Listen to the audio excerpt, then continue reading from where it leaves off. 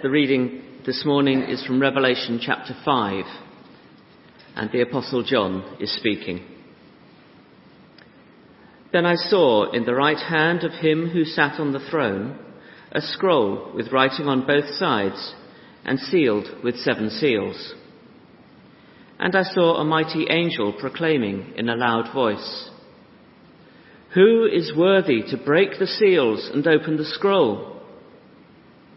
But no one in heaven or on earth or under the earth could open the scroll or even look inside it. I wept and wept because no one was found who was worthy to open the scroll or look inside. Then one of the elders said to me, "Do not weep. See, the Lion of the tribe of Judah, the Root of David, has triumphed. He is able to open the scrolls and its 7 seals." Then I saw a lamb, looking as if it had been slain, standing at the centre of the throne, encircled by the 4 living creatures and the elders. The lamb had 7 horns and 7 eyes, which are the 7 spirits of God sent out into all the earth. He went and took the scroll from the right hand of him who sat on the throne. And when he had taken it, the 4 living creatures and the 24 elders fell down before the Lamb. Each one had a harp, and they were holding golden bowls full of incense, which are the prayers of God's people. And they sang a new song, saying, "You are worthy to take the scroll and to open its seals, because you were slain. And with your blood you purchased for God persons from every tribe and language and people and nation. You have made them to be a kingdom and priests to serve our God, and they will reign on the earth." Then I looked and heard the voice of many angels, numbering thousands upon thousands, and 10,000 times 10,000. They encircled the throne and the living creatures and the elders. In a loud voice they were saying, "Worthy is the Lamb who was slain to receive power and wealth and wisdom and strength and honour and glory and praise." Then I heard every creature in heaven and on earth and under the earth and on the sea and all that is in them, saying, "To him who sits on the throne and to the Lamb be praise and honour and glory and power forever and ever." The 4 living creatures said, "Amen," and the elders fell down and worshipped. Thank you, Chris. Well read. That's great. And I just wonder, you ever think about all the things that are going on in the world at the moment? COVID vaccines rolled out, but it's still months, isn't it? Possibly many months before we can see any lifting of the restrictions. Today is a rather important day, isn't it, for Brexit and negotiations, and will there be some kind of an agreement today? Will it be a different world tomorrow? Boko Haram wreaking havoc in northern Nigeria. Donald Trump still claiming that there's been a massive election fraud. The economic recovery, we're told, will take years, and we're told that we're facing 2.5 million or more unemployment. It's an economic emergency. Well, we come to Revelation chapter 5 this morning, and we're living in a world where we're in the grip of a global pandemic. There is massive religious intolerance. There are huge political disagreements. and there is an economic emergency. It's tempting, isn't it, to think that, well, if there is a throne of the universe, then it's been vacated. That no one is actually in charge overall, and we're living in a world which is merely lurching from crisis to crisis, and you wonder what's going to happen this coming week, what's going to happen next year, and so on. Well, the book of Revelation has been written to a tiny minority of Christian believers. Some of them being persecuted, some have given up their first love, some are lukewarm, others are really not quite so sure about their faith anymore. Some might well be looking around and thinking, well, do I really want to be a Christian anymore? And in Revelation chapter 5, having been told very clearly in the previous chapter, last week Don was explaining to us that there is a throne in heaven, we're seeing this morning that the throne of heaven is occupied by a lamb. Now, one of the commentators wrote this about this chapter: the Lord who vacated his tomb has not vacated his throne. And this is a picture of heaven. This is a picture we're seeing this morning of the throne room of heaven. And the first thing we see, well, have a look there in chapter 5 and verse 1. I saw in the right hand of him who sat on the throne, so there is a throne, there's someone sitting on it, and on the right hand of him there is a scroll. I mean, it's literally on the right hand of the one who's sitting on the throne. And this scroll, well, literally, it's an accurate description of someone's will. Here's my will, or a copy of it. And what it's saying is, literally, it's on the right hand of the one who's sitting on the throne. And what it's wanting to do is, when it's on your hand, or you're holding out this and it's like that, you're wanting to give it to someone. And the idea here is the will of God is on the right hand, and he wants to give it to someone who is worthy to enact it, who is worthy to bring it about, who is able to make it happen. And so what he's saying here, that person is, in modern day language, is an executor. So they're looking for an appropriate, someone who can actually be the executor of God's will. So we're seeing here God's will for the world. If you like, God's battle plan for history. And it's completely sealed up. There are 7 seals we see there in the first verse. And they're looking for someone to open it, to enact it, to bring it about, to make it happen. An executor.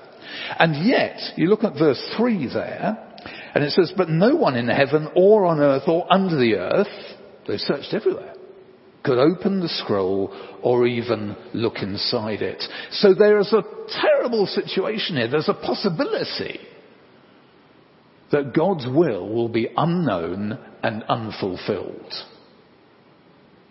forever. And that no one is able to do anything about that. That appalling situation is verse 4, why John wept and wept. Verse 4, I wept and wept because no one was found who is worthy to open the scroll and look inside. And the unthinkable thoughts. But then, as you read on in the very next verse, it's so much better news. Then one of the elders said to me, do not weep.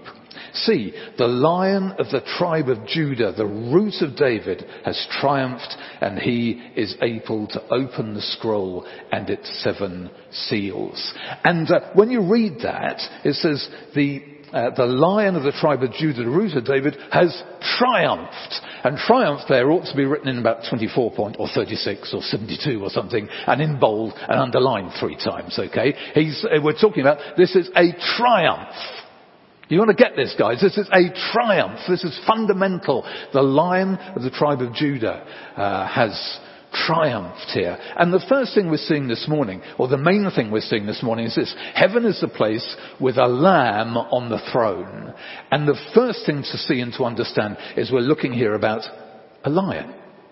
The Lion of the tribe of Judah in verse 5. Jesus, of course, described as a lion, descended from David, but actually the implication is he was before David, as well as being descended from David. That is the implication of the original. And he has triumphed. And the way that is expressed, it's partly the emphasis, but also to note and to see and to get into our minds. This was a one-off event that they're referring to. It's pointing us to Jesus' death on the cross, and then his resurrection from the dead. That is what it's pointing to. And because of this triumph, he's saying that Jesus is able to open and enact God's last will and testament for the world, for the universe. Now, I think so far, if you're thinking, well, who are we looking for here? You'll be looking for an all-powerful conqueror. You'll be looking for someone with majestic and glorious power. You'll be looking for a proven winner. The Lion who is the unquestioned king of all the universe, of all places, for all time and everywhere. And John turns to see this person who is able to see and to open the scroll with the seventh seal and to enact God's will for the world, for the universe. And what does he see? He sees a lamb with its throat cut. A lamb with its throat cut. Look at verse 6.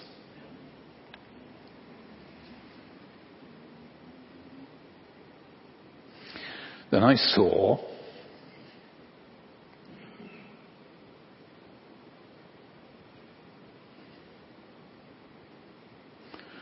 a lamb looking as if it had been slain,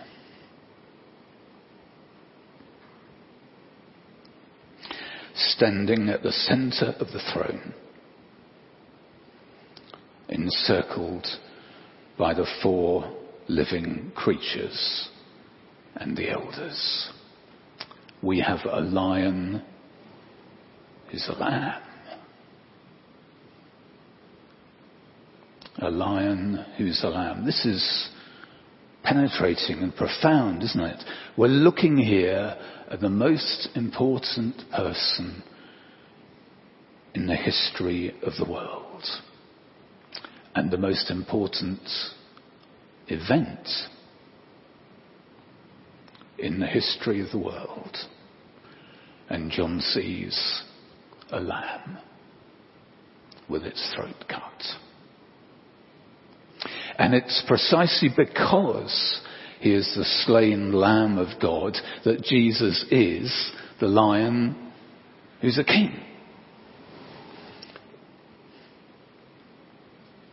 It is his death which qualifies him to break the 7 seals, to open the scroll, to unroll it, and then to bring about God's purposes for the universe.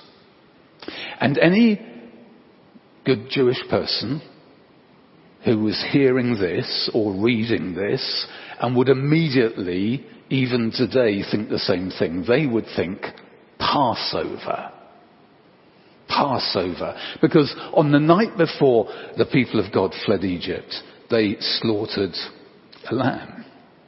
And they put some of its blood over the door and down the doorposts. And then when God sent the destroying angel that night, he would pass over their homes.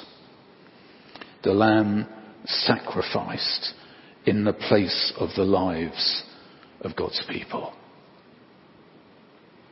On the 23rd of March 2018, there's a French gendarme called Lieutenant Colonel Arnaud Beltrame. And he volunteered to take the place of a female hostage who was being held in a Super U supermarket just near Carcassonne, down in the south of France, being held there by an Islamist terrorist. Well, Arnaud Beltrame took the place of the woman, and the terrorist ended up stabbing and shooting the gendarme before the security forces stormed the supermarket, and then they shot dead the terrorist. But Beltrame could not be saved. and he died from his injuries. And Colonel Arnaud's brother Cedric told the French radio station in an interview, he said this: he gave his life for strangers. He must have known he didn't really have a chance. If that doesn't make him a hero, I don't know what would.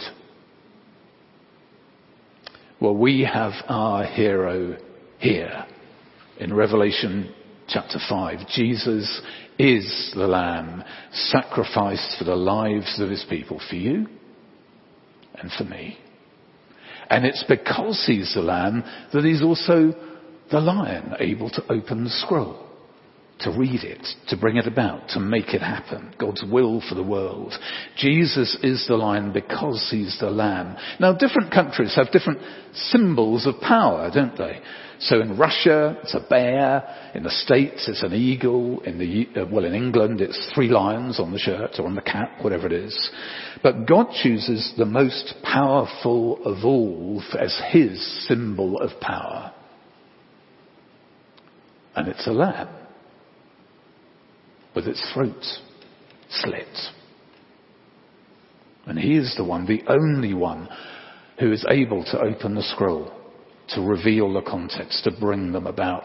The lamb in verse 6, 7 horns, divine power. 7 eyes, divine knowledge and insight. He is the one who has given himself for us and forever, our Saviour and our Lord. This is our message.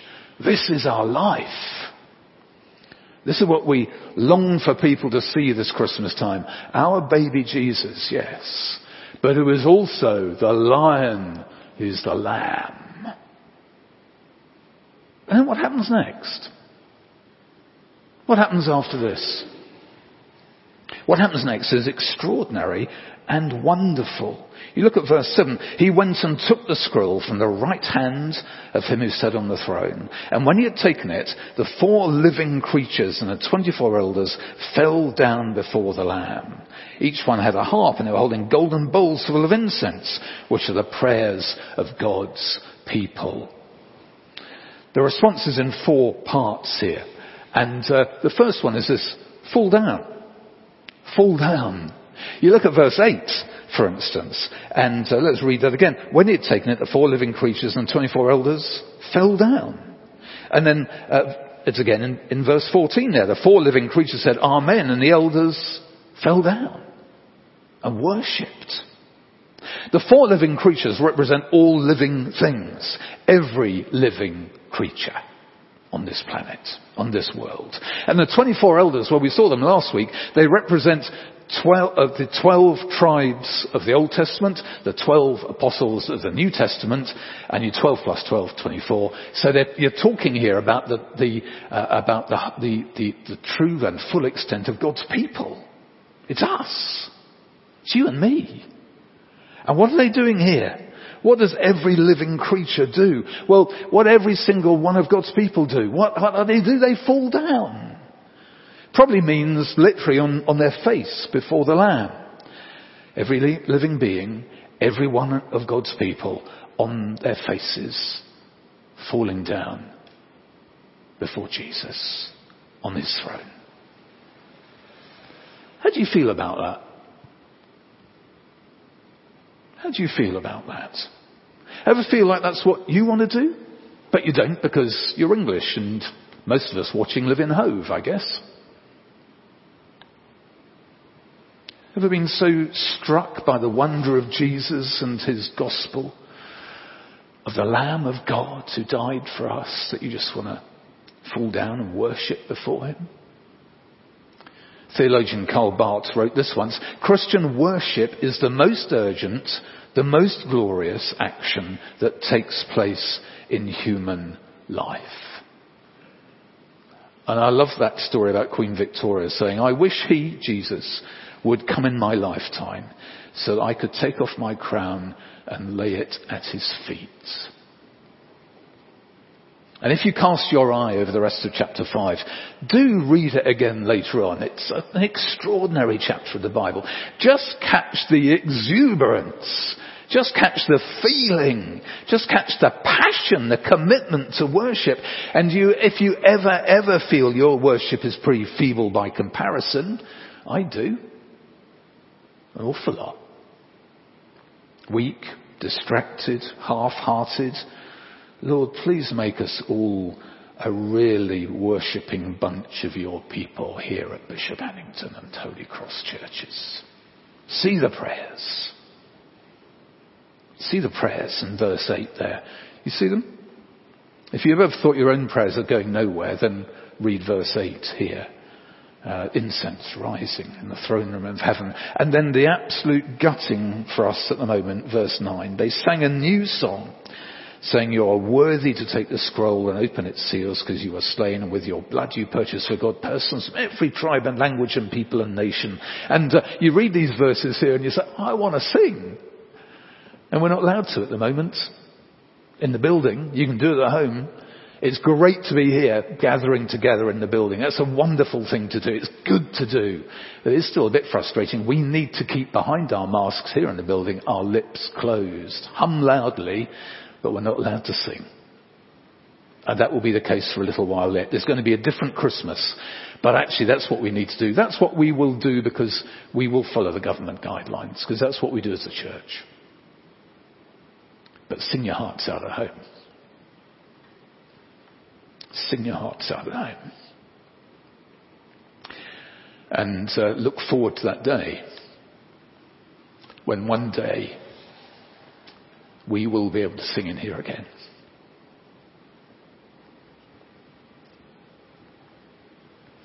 So that's the first thing. We're going to fall down.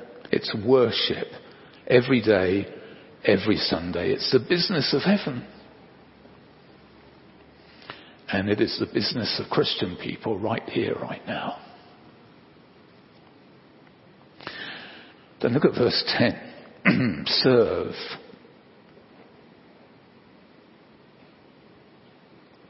Verse 10 says this, you've made them to be a kingdom and priests to serve our God, and they will reign on the earth. Now, service.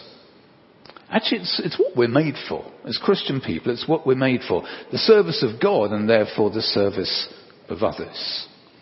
And we serve God by serving others, don't we? Service is the lifeblood of Christian lives. I mean, there are so many people involved in service here at BH. Just putting the service on. I'm just looking at the tech team at the back there at the moment, for instance. And thank you guys for serving us this morning. That is those at home and those in the building as well. Thank you. And we can all serve. I mean, why not? Wouldn't it be great if we can get the curtain behind me actually covered in these baubles? Just a bit of red or green card, a plate, draw around it, little design, and pop it in. There'll be a box just in the entrance by the office there by Thursday. That would be a terrific thing, wouldn't it? And what we want to do, is, of course, is get more and more people serving. Well, that's one that isn't just for parents and younger children, by the way. The baubles are for everyone, so we can all serve in that little way. And we serve because Jesus served.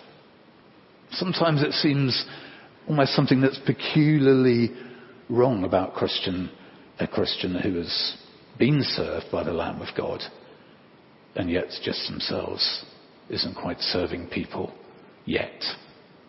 So service. And then linked on with that is go. Look at verse 9 there. And just at the end of the verse, with blood you purchased for God persons from every tribe and language and people and nation. Every tribe and language and people and nation. That's a beautiful picture of heaven, isn't it? Full of people from all these tribes and places and so on. And also it's a very strong mandate for world mission. You could help populate heaven, you know. Through your prayers, through your giving, through your adopting a mission partner, through giving them a buzz. I've got a note in my diary to give Jimmy Webb a buzz on Friday, so I will. And I need to sort out a time to give Katie Bennett a buzz before Christmas over in New Zealand, so we will do that. Just think about that. All our mission partners. I was speaking to Nelson over in Brazil fairly recently. Need to give them a buzz as well before Christmas, and so on. And but why don't leave it to us?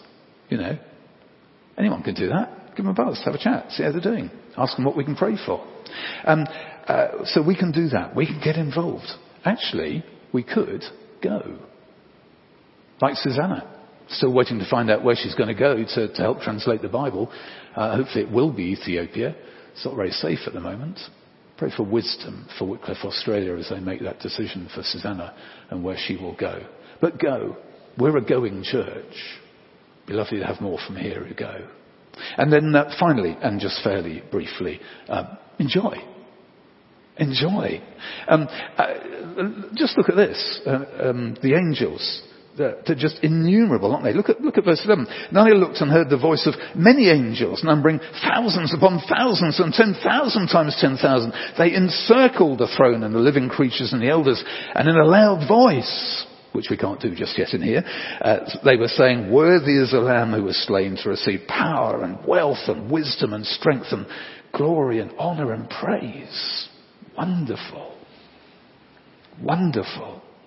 And they're joined by every living creature and every redeemed person in verse 13. Now I heard every creature in heaven and on earth and under the earth and on the sea and all that's in them saying, to him who sits on the throne and to the Lamb be praise and honour and glory and power forever and ever.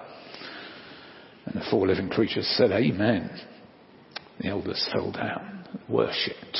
Heaven and earth joining together to worship the Lamb who was slain. And everyone joins in one mighty, deafening chorus of praise. Fervent, incredible, passionate, heartfelt, profound enjoyment. Like nothing we've ever experienced here on earth. But we will experience it for all eternity. Over the top? No? No, absolutely not. Not a bit of it. No. It's impossible to be over the top in the praise of Jesus, the Lamb who is slain. And in heaven, we'll join angels, thousands, tens of thousands, and all redeemed creation singing his praises for all eternity. And we won't get bored, and we won't get fed up, and we won't be thinking, oh, when's this going to get over? No.